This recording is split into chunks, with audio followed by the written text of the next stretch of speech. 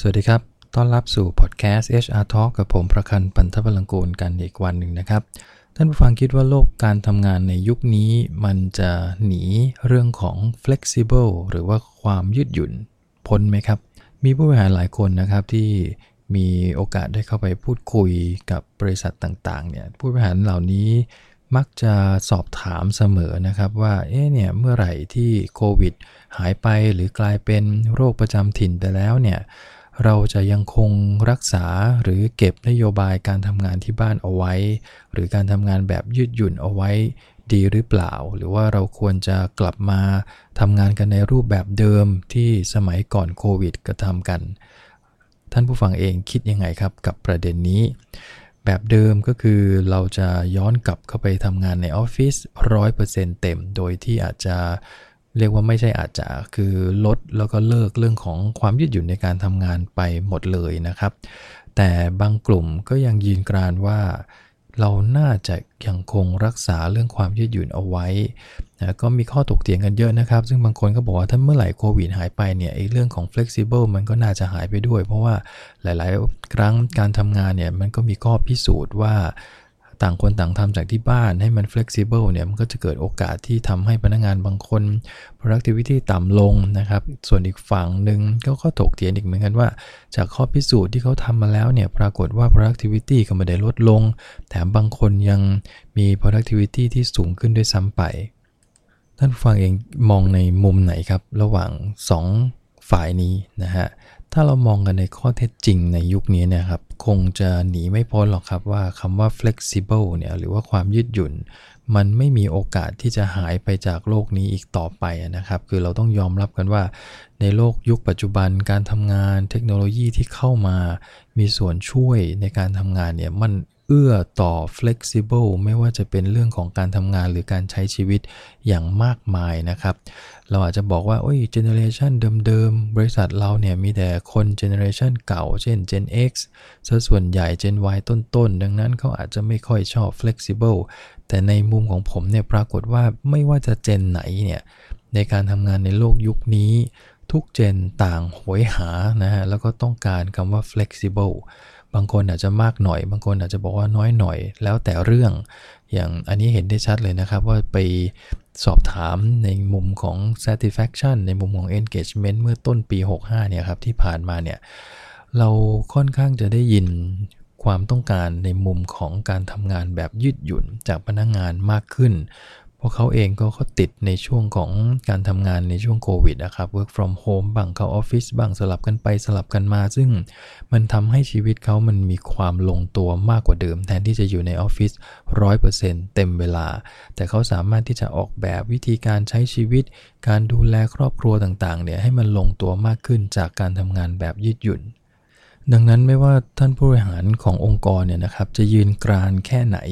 ว่าอยากจะให้พนักงานกลับเข้าออฟฟิศทำงานกันแบบ full scale full time 100% เนี่ยโดยที่ flexible หายไปความเป็นจริงคือมันไม่ได้หายไปไหนนะเราอาจจะต้องทำใจเปิดใจยอมรับเรื่องของ flexible working กันมากขึ้นนะครับเพียงแต่ว่าในคำว่า flexible working เนี่ยมันไม่ได้แปลว่าจะต้องทำงานจากที่บ้านหรือเป็นเรื่องของสถานที่อย่างเดียวไงครับมัน flexible ได้หลายเรื่องมากนะฮะอย่างเช่นเรื่องแรกก็คือ flexible ทางด้านสถานที่ทำงานโอเคอันนี้ค่อนข้างเห็นชัดเจนในยุคนี้ว่าหลายคนอยากทำงานที่บ้านหลายคนอยากจะทำงานที่ไหนก็ได้ที่สามารถจะล็อกอินเข้าไปแล้วก็นั่งทำงานตรงไหนก็ได้แล้วแต่ว่าวันนี้ฉันอยากจะทำงานที่ไหนซึ่งตรงนี้มันก็คือเป็นเรื่องของความยืดหยุ่นด้านสถานที่ทำงานผมว่าตัวนี้มันก็มีข้อจำกัดสำหรับบางงานเช่นกันนะครับมันก็ไม่ใช่ทุกงานในที่เรามีอยู่เนี่ยจะสามารถทำงานจากที่ไหนก็ได้ทั้งหมดเช่นงานบริการที่ต้องมีสถานที่มีลูกค้าเดินเข้ามารับบริการแบบนี้ครับอย่างโรงพยาบาลห้างสรรพสินค้าที่มีร้านค้าพวกนี้เราจะไปนั่งทำงานจากที่บ้านมันคงจะไม่ได้เพราะฉะนั้นองค์กรที่เน้นเรื่องของการให้บริการในลักษณะแบบเนี้ยที่มีสถานที่ตายตัวหรือเป็นโรงงานผลิตนะครับสิ่งเหล่านี้มันคงจะไปยืดหยุ่นในเรื่องของสถานที่ลำบากอาจจะต้องใช้วิธีอื่นแทนแต่ถ้าเป็นงานประเภทแบบทำงานจากที่ไหนก็ได้จริงๆนะฮะเช่นเซลส์นะครับเรื่องของ develop คอนซัลท์ต่างๆนะฮะเรื่องของ System IT การออกแบบงานที่จะนั่งออกแบบที่ไหนก็ได้เนี่ย SME บางธุรกิจนะฮะหรือสตาร์ทอัพในบางธุรกิจตรงนี้มันเอื้อได้เราสามารถจะให้พนักงานทำงานจากที่ไหนก็ได้แล้วก็ส่งมอบงานกลับมาที่บริษัทอันนี้คือประเด็นแรกนะครับเรื่องของสถานที่ซึ่งตัวเนี้ย HR เองหรือผู้บริหารเองคงต้องพิจารณาว่าเงื่อนไขในการทำงานต่างๆขององค์กรเราเนี่ยมันพอที่จะใช้เรื่องสถานที่ให้มันยืดหยุ่นได้ไหมถ้ามันไม่ค่อยได้เราลองมาดูความยืดหยุ่นในมุมที่2ก็คือเรื่องของเวลาทำงานพอได้ไหมเวลาทำงานในที่นี้คือแทนที่จะ เป๊ะๆ8 โมงเลิก5 โมงเราอาจจะมีเรื่องของความยืดหยุ่นในการเข้างานออกงานได้ไหมมีความยืดหยุ่นในเชิงของการเข้ากะออกกะให้มันมากขึ้นกว่าเดิมได้ไหมเหลื่อมเวลากันมากขึ้นจัดกรุ๊ปจัดตารางเวลาที่สามารถจะแสดงความยืดหยุ่นมากขึ้นสลับสับเปลี่ยนหมุนเวียนคนทำงานช่วงไหนสะดวกไม่สะดวกหรือแม้กระทั่งเวลาในการลาต่างๆที่อาจจะต้องเพิ่มเติมมากขึ้นโดยเฉพาะเรื่องของการดูแลครอบครัวอะไรต่างๆเพื่อรักษาความเป็น work life balance ให้มันได้นะครับเพราะฉะนั้นตรงนี้ก็จะไปโฟกัสในเรื่องของเวลาในการทำงานซึ่งเราก็สามารถจะกำหนดได้ซึ่งธุรกิจที่ยืดหยุ่นทางสถานที่ไม่ได้ครับก็มักจะใช้เรื่องของเวลาเนี่ยทำให้มันเกิดความยืดหยุ่นมากขึ้นพนักงานอาจจะสามารถมาขอว่า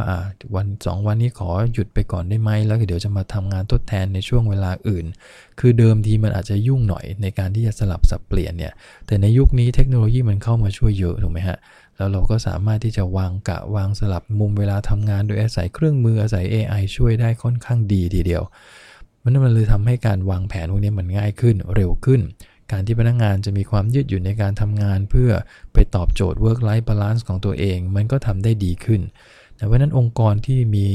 สถานที่ฟิกซ์ทำงานไม่ว่าจะเป็นโรงพยาบาลสถานที่การให้บริการต่างๆแม้กระทั่งโรงงานอุตสาหกรรมเนี่ยนะฮะเราก็สามารถจะใช้เรื่องของเวลาทำงานมาสร้างให้เกิดความยืดหยุ่นได้อันนี้คือตัวที่2นะครับตัวที่3ก็คือเรื่องของกฎระเบียบต่างๆเนี่ยเราก็สามารถที่จะทำให้มันยืดหยุ่นได้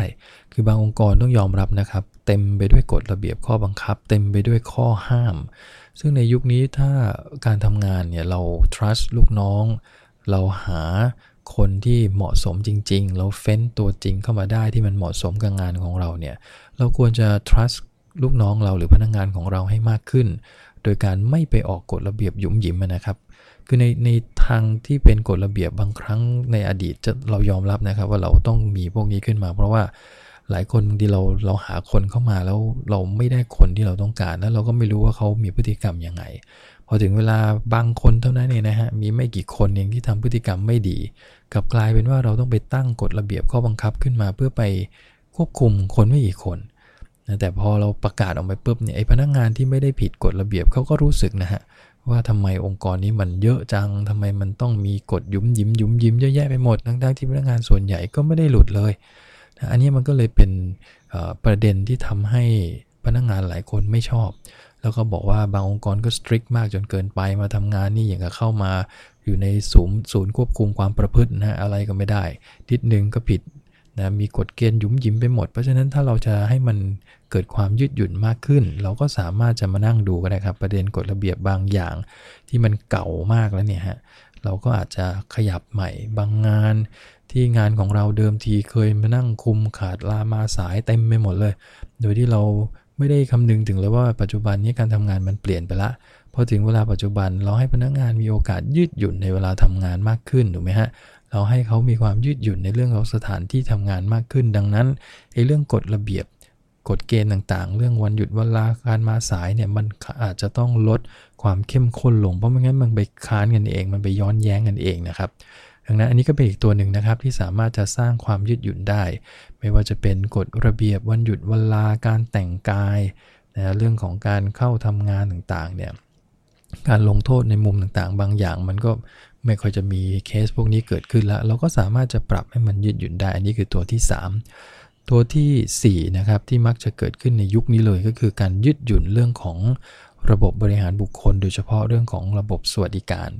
ที่หลายท่านอาจจะเคยได้ยินคำว่า flexible benefit นะครับให้พนักงานมีโอกาสที่จะเลือกสวัสดิการที่สอดคล้องกับวิถีการใช้ชีวิตของตัวเองอยากจะ ใช้สวัสดิการตัวไหนโอกาสใช้มีเยอะเราก็เลือกโอกาสใช้มีน้อยเราก็ไม่ต้องเลือกเราเปิดโอกาสหลายองค์กรพยายามที่จะใช้ตรงนี้มากขึ้นจริงๆอดีตมันก็มีนะฮะคำว่า cafeteria benefit ก็คือเหมือนให้พนักงานมีสิทธิ์ที่จะเลือกใช้ตามสิทธิ์สวัสดิการของตนเองในฐานะพนักงานในเลเวลนี้หรือในตำแหน่งนี้นะครับแต่ในอดีตมันทำยากเพราะว่าเครื่องไม้เครื่องมือเทคโนโลยีมันยังไม่ได้พร้อมเหมือนในยุคนี้พอจะทำทีมาคัสตอมไมซ์เป็นรายบุคคลถ้าพนักงานของเรามีเป็นพันเนี่ยมันก็ยุ่งถูกไหมฮะแต่ในปัจจุบันนี้ AI เทคโนโลยีมันเข้ามาช่วยเยอะมากพนักงานสามารถคลิกจิ้มเอาในหน้าโทรศัพท์มือถือของตัวเองก็ได้ครับแล้วมันก็จะส่งข้อมูลไปยังตัว Data Center Database ของทางบริษัทในเซิร์ฟเวอร์หรือในคลาวด์ของบริษัทเนี่ยมันก็สามารถบริหารจัดการโดยภาพใหญ่ได้ทันทีโดยที่ไม่ต้องเปลืองแรงพนักงานไม่ต้องมานั่งดูข้อมูลในกระดาษนะครับซึ่งมันเสียเวลาตรงนี้มันก็เลยทำให้หลายองค์กรในยุคนี้พยายามที่จะ apply ประยุกต์ใช้ระบบสวัสดิการยืดหยุ่นอย่างน้อยพื้นที่ทำงานสถานที่ทำงานมัน flexible ไม่ได้เวลาอาจจะได้นิดนึงกฎระเบียบอาจจะพอได้บ้างแต่สุดท้ายตัวที่น่าจะทำให้ยืดหยุ่นได้มากหน่อยสำหรับบางองค์กรก็อาจจะเป็นเรื่องสวัสดิการก็ได้พอเรามีเรื่องของ flexible อะไรต่างๆพวกนี้นะครับสิ่งหนึ่งที่ HR และผู้บริหารจำเป็นอย่างยิ่งที่ต้องทำก็คือสื่อสารนะฮะเราต้องสื่อสารทำความเข้าใจกับพนักงานของเราว่าเรื่องของ flexible เนี่ยมันไม่ใช่แค่เพียงเรื่องสถานที่อย่างเดียวนะครับมันหลายคนพอพูดถึงว่า flexible working นึกถึง work from home อย่างเดียวซึ่งบอกว่ามันไม่ใช่นะมันมีหลายประเด็นนะต้องทำความเข้าใจกับพนักงานให้ทราบว่าด้วยเงื่อนไขวิธีการทำงานของเราเนี่ยมันเป็นข้อจำกัดที่ทำงานจากบ้านไม่ได้แน่ๆเพราะลูกค้ามาหาเราถึงที่ดังนั้นเราก็ต้องบริการเป็นต้นนะครับบางอันทำงานจากที่บ้านได้แต่ก็จะมีประเด็นเรื่องเวลาที่คุณจะต้องลงให้ได้นะต่างๆมันก็จะมีจุดดีจุดเสียข้อจำกัดในแต่ละวิธีของความยืดหยุ่นดังนั้นสิ่งที่สำคัญก็คืออย่าให้พนักงานคิดไปเองว่าบริษัทไม่ยอมให้อย่างงู้นไม่ยอมให้อย่างนี้แต่เราต้องสื่อสารกับเขาให้เข้าใจว่าเราทำตรงไหนได้บ้างเราทำตรงไหนไม่ได้เพราะอะไรพนักงานจะได้เข้าใจแล้วก็เต็มใจในการทำงานกับเราโดยที่ไม่คิดไปเองว่าบริษัทกำลังกักหรือบริษัทกำลังที่จะทำให้พนักงานรู้สึกไม่ดีหรือเอาเปรียบพนักงานพวกนี้นะครับมันจะทำให้นายจ้างกับลูกจ้างมันเข้าใจกันได้ดีขึ้นในเรื่องของ flexible working นั่นเองก็ลองหยิบเอาประเด็นต่างๆเหล่านี้ลองไปดีไซน์ดูครับว่าคำว่ายืดหยุ่นถ้าเราเลี่ยงไม่ได้จริงๆเนี่ยเราจะใช้ความยืดหยุ่นในมุมไหนบ้างตั้งแต่สถานที่เวลากฎระเบียบหรือสวัสดิการอาจจะมีในมุมอื่นก็ได้นะครับถ้าเราคิดออกเนี่ยก็แชร์กันเข้ามาได้นะครับก็ฝากประเด็นวันนี้ไว้ประมาณนี้นะครับพบกันใหม่ในครั้งหน้าครับผมขอบคุณครับสวัสดีครับ